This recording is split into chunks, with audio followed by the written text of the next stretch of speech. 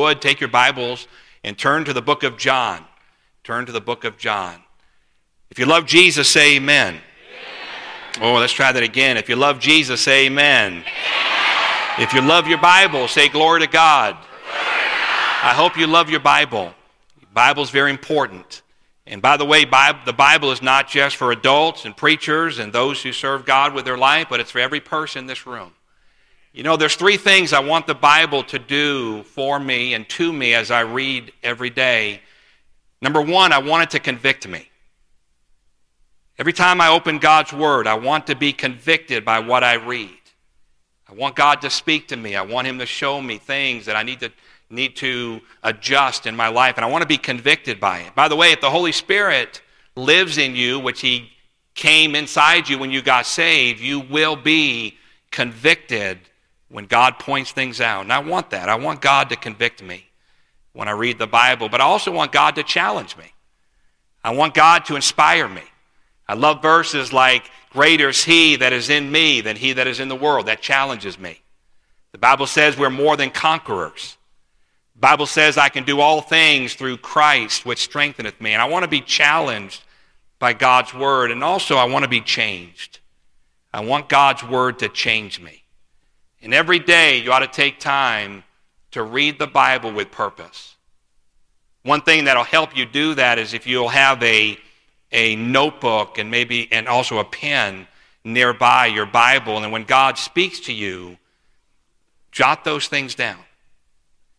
I'm not against Bible reading charts. I think they can be very helpful, but sometimes if we're not careful, our Bible reading becomes perfunctory. We're just going through a list, we're just going through the scriptures, but we're really not reading it to understand it. And God wrote a book for us to understand. God gave us the Word of God so that we can be convicted, challenged, and even changed by the Word of God, but we have to read it with purpose. We have to read it with the idea that I want God to speak to me. And I would just encourage you, it's not part of my message this morning, but I just want to encourage you to have a notebook and a pen nearby your Bible. And when God speaks to you, and read your Bible with that in mind, I want to be able to write something down that God said to me that'll help me in my Christian life. And that would help you so much. And I hope you'll do that. John chapter 1, we'll read a few verses here. John, of course, is the fourth book in our New Testament. And I'll begin reading in verse number 1. If you would, follow along as I read. The Bible says, in the beginning was the Word, and the Word was with God, and the Word was God. The same was in the beginning with God. All things were made by Him, and without Him was not anything made that was made. In Him was life, and the life was the light of men. And the light shineth in darkness, and the darkness comprehended it not. And then verse number 6, I want you to read that with me if you would. Ready? There was a man sent from God whose name was John. That's my wife's life verse right there. In verse number 7, the same came for a witness to bear witness of the light, that all men through him might believe. He was not that light, but was sent to bear witness of that light. And that was the true light, which lighteth every man that cometh into the world. He was in the world, and the world was made by him, and the world knew him not. He came unto his own, and his own received him not. And then verse 12, read that with me if you would, please. But as many as received him, to them gave he power to become the sons of God, even to them that believe on his name. Let's pray. Father, thank you for this opportunity to share the Word of God with these young people. And Father, I pray that you would please speak through me.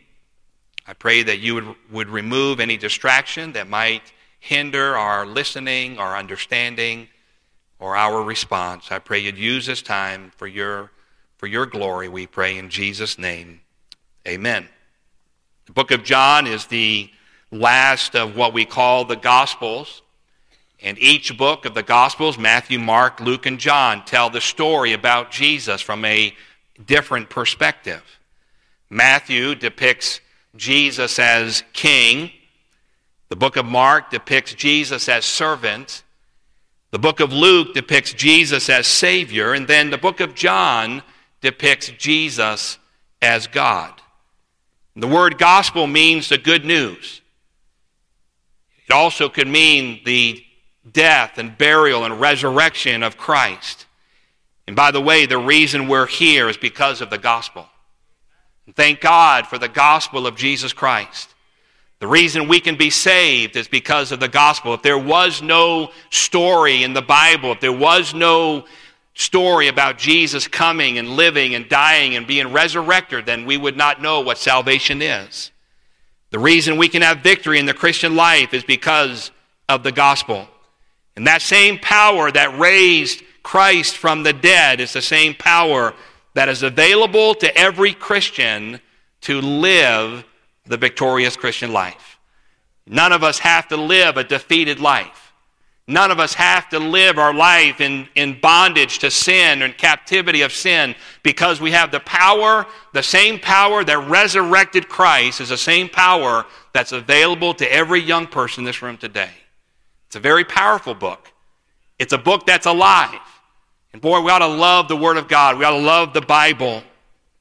The book of John is a practical book that helps us live a life that is pleasing to God. If you're a new Christian and not very familiar with the Bible, the book of John is a great book to begin reading. In verses 1 and 2, we read those verses. We learn that Jesus is God. But then I want you to turn to verse 35, John chapter 1. In verse number 35, I'll begin reading. Follow along as I read. Verse 35. The Bible says, again, the next day after John stood and two of his disciples, and looking upon Jesus as he walked, he saith, Behold, the Lamb of God. And the two disciples heard him speak, and they followed Jesus. Then Jesus turned and saw them following, and saith unto them, What seek ye? They said unto him, Rabbi, which is to say, being interpreted, Master, where dwellest thou? And he saith unto them, Come and see. They came and saw where he dwelt, and abode with him that day, for it was about the 10th hour. One of the two which heard John speak and followed him was Andrew, Simon Peter's brother. And we're reading here about Jesus recruiting or asking men to follow him. He first findeth his own brother, Simon, and saith unto him, We have found the Messiah, which is being interpreted, the Christ. And he brought him to Jesus, and when Jesus beheld him, he said, Thou art Simon, the son of Jonah. Thou shalt be called Cephas, which is by interpretation a stone. The day following, Jesus would go forth into Galilee, and findeth Philip, and saith unto him, Follow me. Now Philip was of Bethsaida, the city of Andrew and Peter. And then I want you to notice in verse number 45, Philip findeth Nathanael, and saith unto him, We have found him of whom Moses in the law and the prophets did write, Jesus of Nazareth, the son of Joseph. And Nathanael said unto him, Can any good thing come out of Nazareth? Philip saith unto him, Come and see. And Jesus saw Nathanael coming to him, and saith of him, Behold, an Israelite indeed, in whom is no guile. Nathanael said unto him, Whence knowest thou me? And Jesus answered and said unto him, Before that Philip called thee, when thou wast under the fig tree, I saw thee. Nathanael answered and said unto him, Rabbi, thou art the Son of God, thou art the King of Israel. Jesus answered and said unto him, Because I said unto thee, I saw thee under the fig tree, believest thou? Thou shalt see greater things than these. And he saith unto him, Verily, verily, I say unto you, hereafter ye shall see heaven open, and the angels of God ascending and descending upon the Son of Man. I read a lot of scripture this morning. And by the way, I appreciate the messages we heard last night. You know, it wasn't just Brother Clark speaking or Brother Pauly speaking. It really was the Word of God that spoke to us. And if you were challenged, if you were changed or convicted by what you heard last night, it wasn't it wasn't man's word, it was God's word. The Bible needs to be part of our preaching and teaching, and what we want to do this morning is we want to look at God's word. I want to make three statements that Jesus makes about Nathanael, that could be made about every one of us. I'm going to use the word God. Of course, we know that Jesus is God. But I want to make three statements. I want you to listen carefully. I'll be done in just a few moments. But I want you to notice, number one, in verse 47, the Bible says Behold, and this is Jesus speaking, behold, an Israelite indeed in whom is no guile. And I want you to notice, number one, that God knows who you are. God knows who you are. The word guile means to be devious or deceitful or sly. It could mean someone who is a hypocrite, someone who is one thing on the outside, but there's something else on the inside. You know, it's easy to look the part of a Christian. And most of us, we've got it down pretty good. We know the right dress, and we even sometimes know the right words. We know the right attitude. We know when to use that spirit of being what we're supposed to be when we're around our youth pastor, when we're around our parents, our pastor. But the truth is, God knows what you are, and He knows what I am on the inside. God knows who you are. And we can try hard to convince the world that we're not so bad, and we're pretty good. But we need to understand this morning that God knows who we are. The word no guile would mean to be honest and genuine. It means to be the real deal. And what God was saying about Nathanael is that this is a man who is the real deal. This is a man who is honest. This is a man, and by the way, they had never met. There's no evidence in Scripture that Jesus had ever met Nathanael, but he describes him as being a man with no guile, no deception. What you see is what you get. Let me ask you a question, young person. Could that be said about you? Could that be said about me? I don't know about you, but I want what's on the inside to be reflected on the outside, but I also want what's on the outside to be a reflection of what's on the inside. Judas Iscariot, we know him to be one of the 12 disciples who betrayed Christ. Jesus said this in John chapter 6, "Have not I chosen you 12, and one of you is a devil?" He spake of Judas Iscariot, the son of Simon, for it was he that should betray him. Judas was a disciple of Jesus Christ who betrayed him. And Jesus knew it. When he brought the disciples together at the Last Supper, he told them there would be one who would betray me. And interesting that all the disciples said, "Is it I?" Peter said, Is it me? John said, "Jesus, are you talking about me?" They didn't even know that it was Judas. They didn't even know that it was one among us who was a deceiver, who would betray Christ, who would go down in history as being the one who led the soldiers to where Jesus was, who would take him away to be crucified.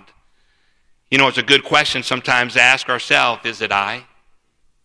Is it I? Am I the one that is not right with the Lord? Am I the one who is a deceiver? Am I the one who has guile? Am I a sly, deceitful one? Or am I the real deal? Am I genuine? You know, there's some lessons we can learn about Judas that I think would be helpful. First of all, let me say this, is that being among good Christians doesn't make me one. You know, you think about Judas, he was among some of the greatest Christians in the world. Men who gave their life for Christ. Many of them, most of them, matter of fact, were martyred for the cause of Christ. Simon Peter was crucified upside down. James was beheaded. John was persecuted and boiled in oil, and then Judas killed himself. You know, I've heard this said, and I would say it myself. I think Pastor Wilkerson is a wonderful Christian. And I can prove it to you.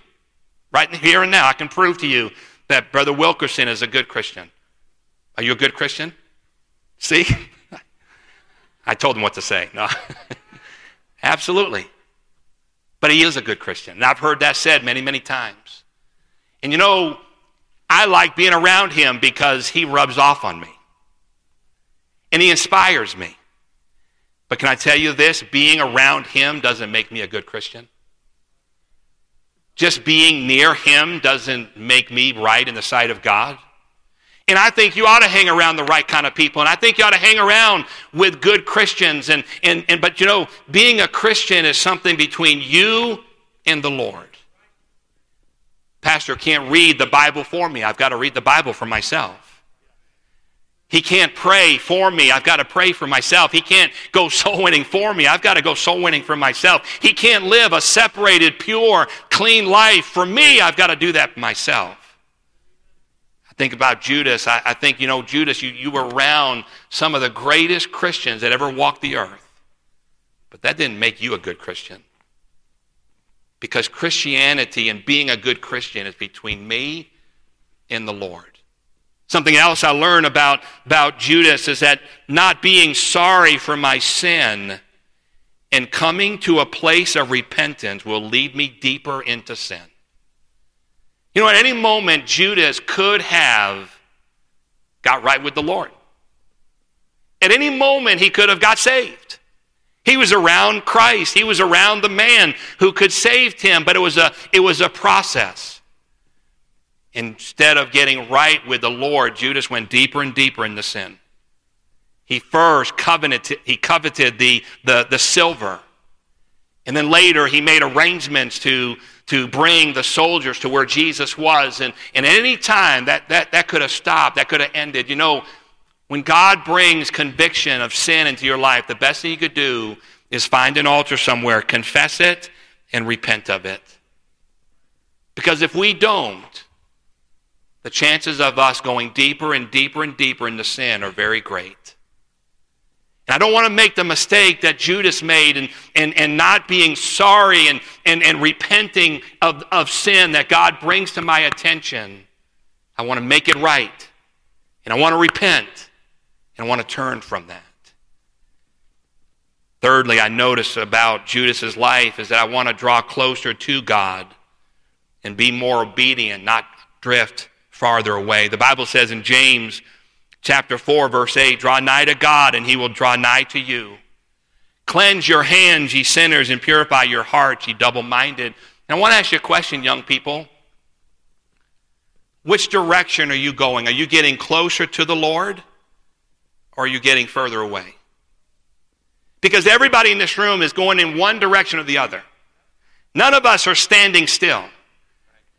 And every one of us in this room today, we're either drawing closer to the Lord every day and every week of our life, or we're getting further and further away. I've been in the bus ministry now for 40 years. I've served as a bus captain for 38 of those years, and I've seen this happen over and over and over again. I watch teenagers come and they get saved and they get excited. And they sing, and they read their Bibles, and they pray, and they're involved, and they go to the activities, and they go to camp, and they go to youth conferences, and they make decisions. But it seems like the older they get, they seem to drift away. So often, teenagers will stop coming to church and then find out that they've fallen into some deep sin because instead of drawing closer to God, they got further away. Let me ask you a question. Young people, which direction are you going? Are you getting closer to the Lord? Or are you getting further away? I hope this youth conference will draw you closer to God. I hope the preaching will draw you closer to the Lord. I hope that the Word of God will draw you closer to Him. What is most important in our life is not what people think we are, it's what God knows we are. And not only does God know who we are, but we know who He is. Not only does Jesus know everything about you and He knows what kind of person you are, we know who God is. God is love. And God is mercy. And God is a present help in time of need. And God will never leave us. He'll never leave us. James, I'm going to ask you to come up here real quick. How many of you are saved and you remember the day you trusted Christ as your Savior? Would you raise your hand? What a great day that was. Amen. When you got saved, the Holy Spirit came inside you. I'm going to ask you to stand behind me and just stay there behind me. The Holy Spirit came to live inside you, and wherever you go, the Holy Spirit goes with you. Which means when I'm right with God and I'm reading my Bible, man, He's right there. Stay closer. He's right here. I'm praying and going soul winning and I'm going to church, and boy, there he is. Holy Spirit's right here. I know he's right there. He's right behind me. But you know, sometimes in my life, I've gotten away from the Bible. I've gotten away from God. I've gotten away from church. I've gotten away from soul winning. I've gotten away from doing what I ought to do. And I've not been right with the Lord like I should be. And I feel as far from Scripture and the Word of God and the Lord that I've ever been. But young people, don't miss this. He's still there. He's still there. And no matter how far you get from God, he's always right here. You may not feel like he is because you've drifted so far away. But young people, know this, that God is right there. And he'll always be with you. He might be a little slow because James is a little slow. But he'll always be there. Thank you, James. I said, number one, God knows who you are. And quickly I'll say this, God knows where you are. He says in verse number 48, he says, before that Philip called thee, when thou was under the fig tree, I saw thee. Proverbs 15, verse 3, the eyes of the Lord are in every place. Don't miss this, beholding the evil and the good. And sometimes we emphasize the evil. And he does. There's no doubt. God sees when you do wrong. He sees it when you sin. But can I say this? God also sees when you do right. He knows when you do the right thing. He sees you when you're reading your Bible. And nobody knows it, but God does. God knows. And when you spend time in prayer and you're thinking, you know what, nobody sees me. Nobody knows I'm in my room and I'm praying. But let me tell you something, God sees. God knows. When you take a stand to do right and you stand up to your friends and you resist temptation and you think, well, nobody knows I resisted and nobody knows I took a stand. Let me tell you something, God knows. God knows exactly who you are. God knows exactly where you are. He knows where you are emotionally. Some of you, you're very insecure. God knows that. Some of you feel very inadequate. You're among all these teenagers and you've looked around and you've kind of scoped everyone out and you kind of figured out who's better than you and who you think you're better than. And some of you feel very inadequate. Can I tell you something? God knows. God knows. Some of you don't feel like you fit in.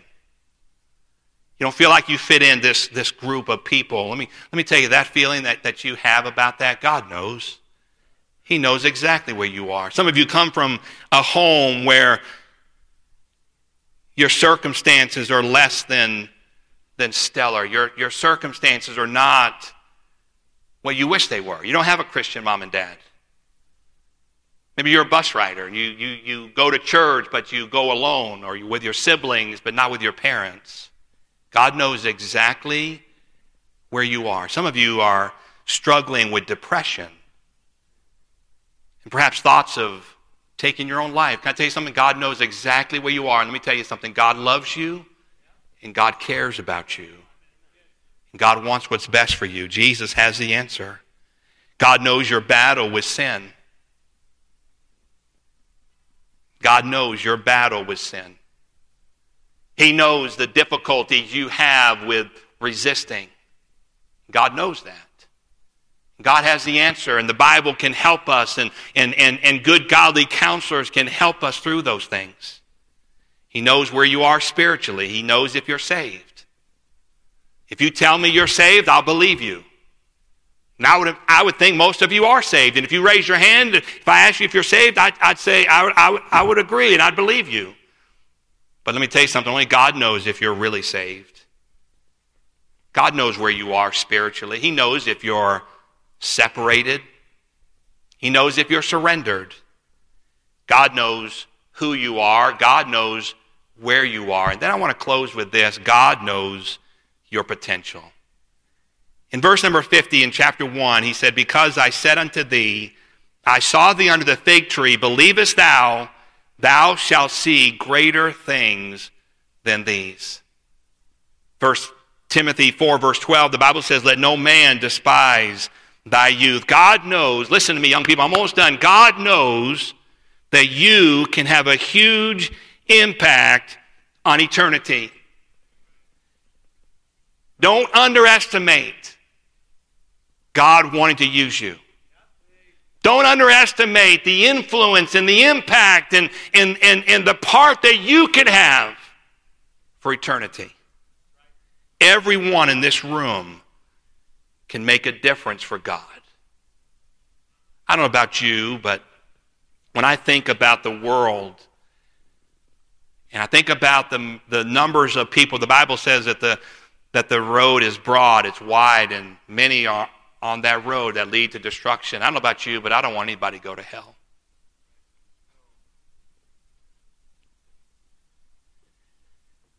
I don't want anybody to go to hell. I don't want you to go to hell. I don't want your mom and dad to go to hell.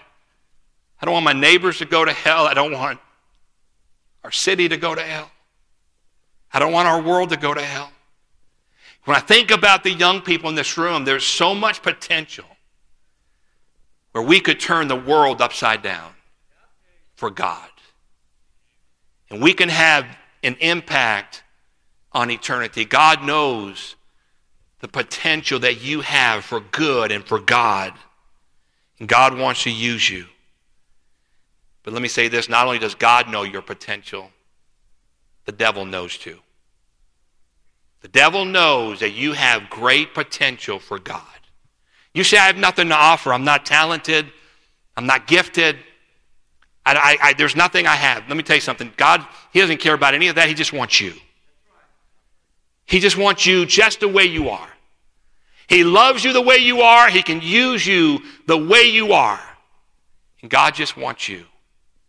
But the devil also knows the potential you have for God. And boy, don't be surprised that there's going to be challenges. And there's going to be obstacles. And there's going to be storms. And there's going to be things that come into our life that try to distract us and get us off course and get us off that path that's going to lead someone to Christ or lead us to serve God with our future. Anything to distract you to make something else more appealing, like making money. Boy, what a temptation. Boy, it'd be nice to have a nicer home or a nicer car or nicer things. Let me tell you something. All of that will burn someday. And the only thing that really will matter when we see Christ is what we did for him. I've known many gifted, talented young people with the call of God in their life, but they got distracted by the devil. I'm thinking about a young man who grew up in our church. He rode our buses from Chicago. And boy, he was talented. I've talked to people who knew him well, and they said, Brother John, this young man had a great future for God. He was a gifted speaker. He was a sharp young man who could do just about anything. He told me, I asked him the other day, I said, tell me your story. He said, Brother John, he said, when I was about 13, 14 years old, God called me to preach. He said, but then life happened. I'll tell you what happened. The devil came into his life. And the devil got him off course. And for about 25 years, he was not serving God like he should. Thankfully, he got back in church. And thankfully now he's making up for lost time. But he's got regrets. He wishes that when he was a young person, he stayed with it. He wishes when he was young, he just stayed focused and lived for God. I remember, as Pastor mentioned, 40 years ago, I was in that auditorium over there. I was 17 years old. I felt as inadequate and incapable as anybody in this room. I remember the invitation came and God was speaking to my heart. But I didn't move. Teenagers were coming from the balcony. They were coming from the main floor. They were filling the altar. And I just sat. But I knew God was calling me to preach. And after several moments, I finally said, you know what, Lord? It's not what I want. It's what you want. And I left my seat and I came forward and I stood at this altar. And I said, God, if you'll use me, if you'll help me, and I needed a lot of help, and I'll surrender my life to serve you. That year I went to Hyles Anderson College. Did you hear that? Hyles Anderson College. It's like music to my ears. And what a great decision to go to Howes Anderson College and to begin my training. You know, it wasn't a few years after that I became a bus captain. And boy, I loved my bus route. And I wanted the people on my bus route to be saved, and I wanted to come to church, and I wanted God to work in their life. I remember one Saturday I was knocking on a door, and just routine every Saturday, just visiting people. I met a young teenage boy. He had not been to church in quite a while. He came when he was younger, but had stopped coming to church. He was interested in other things. And I remember inviting him to come and maybe even arguing with him a little bit, but he finally agreed to come, and he came to church, and that began a journey where his life began to change. I remember bringing him to youth conference, and him coming to me after the conference and said, Brother John, he said, I know God's called me to preach, but God's called me to go to Honduras and be a missionary and serve God with my life. He just happens to be here this week. I wasn't planning on using this as an illustration, but ran into him yesterday. And Osmond, I'd like you to come and just stand up here real quick. Osmond Gutierrez, for the last 20 years, him and his wife Eva's on this front row, who's also a bus rider from Chicago. But for the last 20 years, has been serving in Tegucigalpa, Honduras, winning people to Christ, building a church, changing lives, making a difference. I've been there a couple of times, and wonderful place. And you know, I'm so proud of Osmond, and I'm so glad. Let me tell you something, young people. I have no regrets when I stood in that auditorium and I surrendered my life to serve God. Because what I surrendered to is I wanted to make a difference for eternity. Jesus made the difference in his life, and he'll tell you that. But you know, I can't help but be a little proud or a little glad, at least, that I had a small part. Not a big part, but I had a little part in helping him get to where he is. You know, young people, I'm done. Can I say this? The reason you're here today is because somebody had a part in your life. You didn't get here by yourself. You got here because somebody loved you and somebody cared for you and somebody prayed for you. If you're a bus rider, somebody knocked on your door and brought you to church. Somebody drove the bus and taught Sunday school. You're here because of somebody. Could I challenge you this morning to make a decision that would say, somebody made a difference in my life? I want to make a difference in somebody else's life. Somebody helped me. I want to help somebody else. I want to be somebody for somebody. And I would challenge you this morning to make a decision to say, I want to be somebody for somebody. That I want to have a small part in making a difference for eternity. And with God's help, that can be done. Jesus knows who you are. He knows where you are. And he also knows that you have great potential for the Lord. Would you bow your head? Would you close your eyes? Thank you. The invitation is very simple. I wonder how many of you, with your head bowed and eyes closed, would say, if God would help me, I want to be somebody for somebody. Somebody was somebody for me. I'm here because of people who helped and prayed and loved me, but I want to be somebody for somebody else. With your head bowed and your eyes closed, I wonder how many of you would say, pray for me. That is my prayer this morning, that God would help me to be somebody for somebody. Would you raise your hand? You mean that? Would you stand? Would you stand? I want to be somebody for somebody.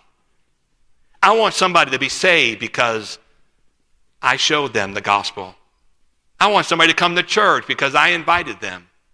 I want somebody to be discipled and to be changed and to be trained because I had a part in their life. Let's pray and ask God to help us to be somebody for somebody. Father, thank you for the young people that are here today. Thank you for their humility and their sensitivity. And I pray that you'd help every one of us to be challenged by the idea and the thought that we could be somebody to help somebody.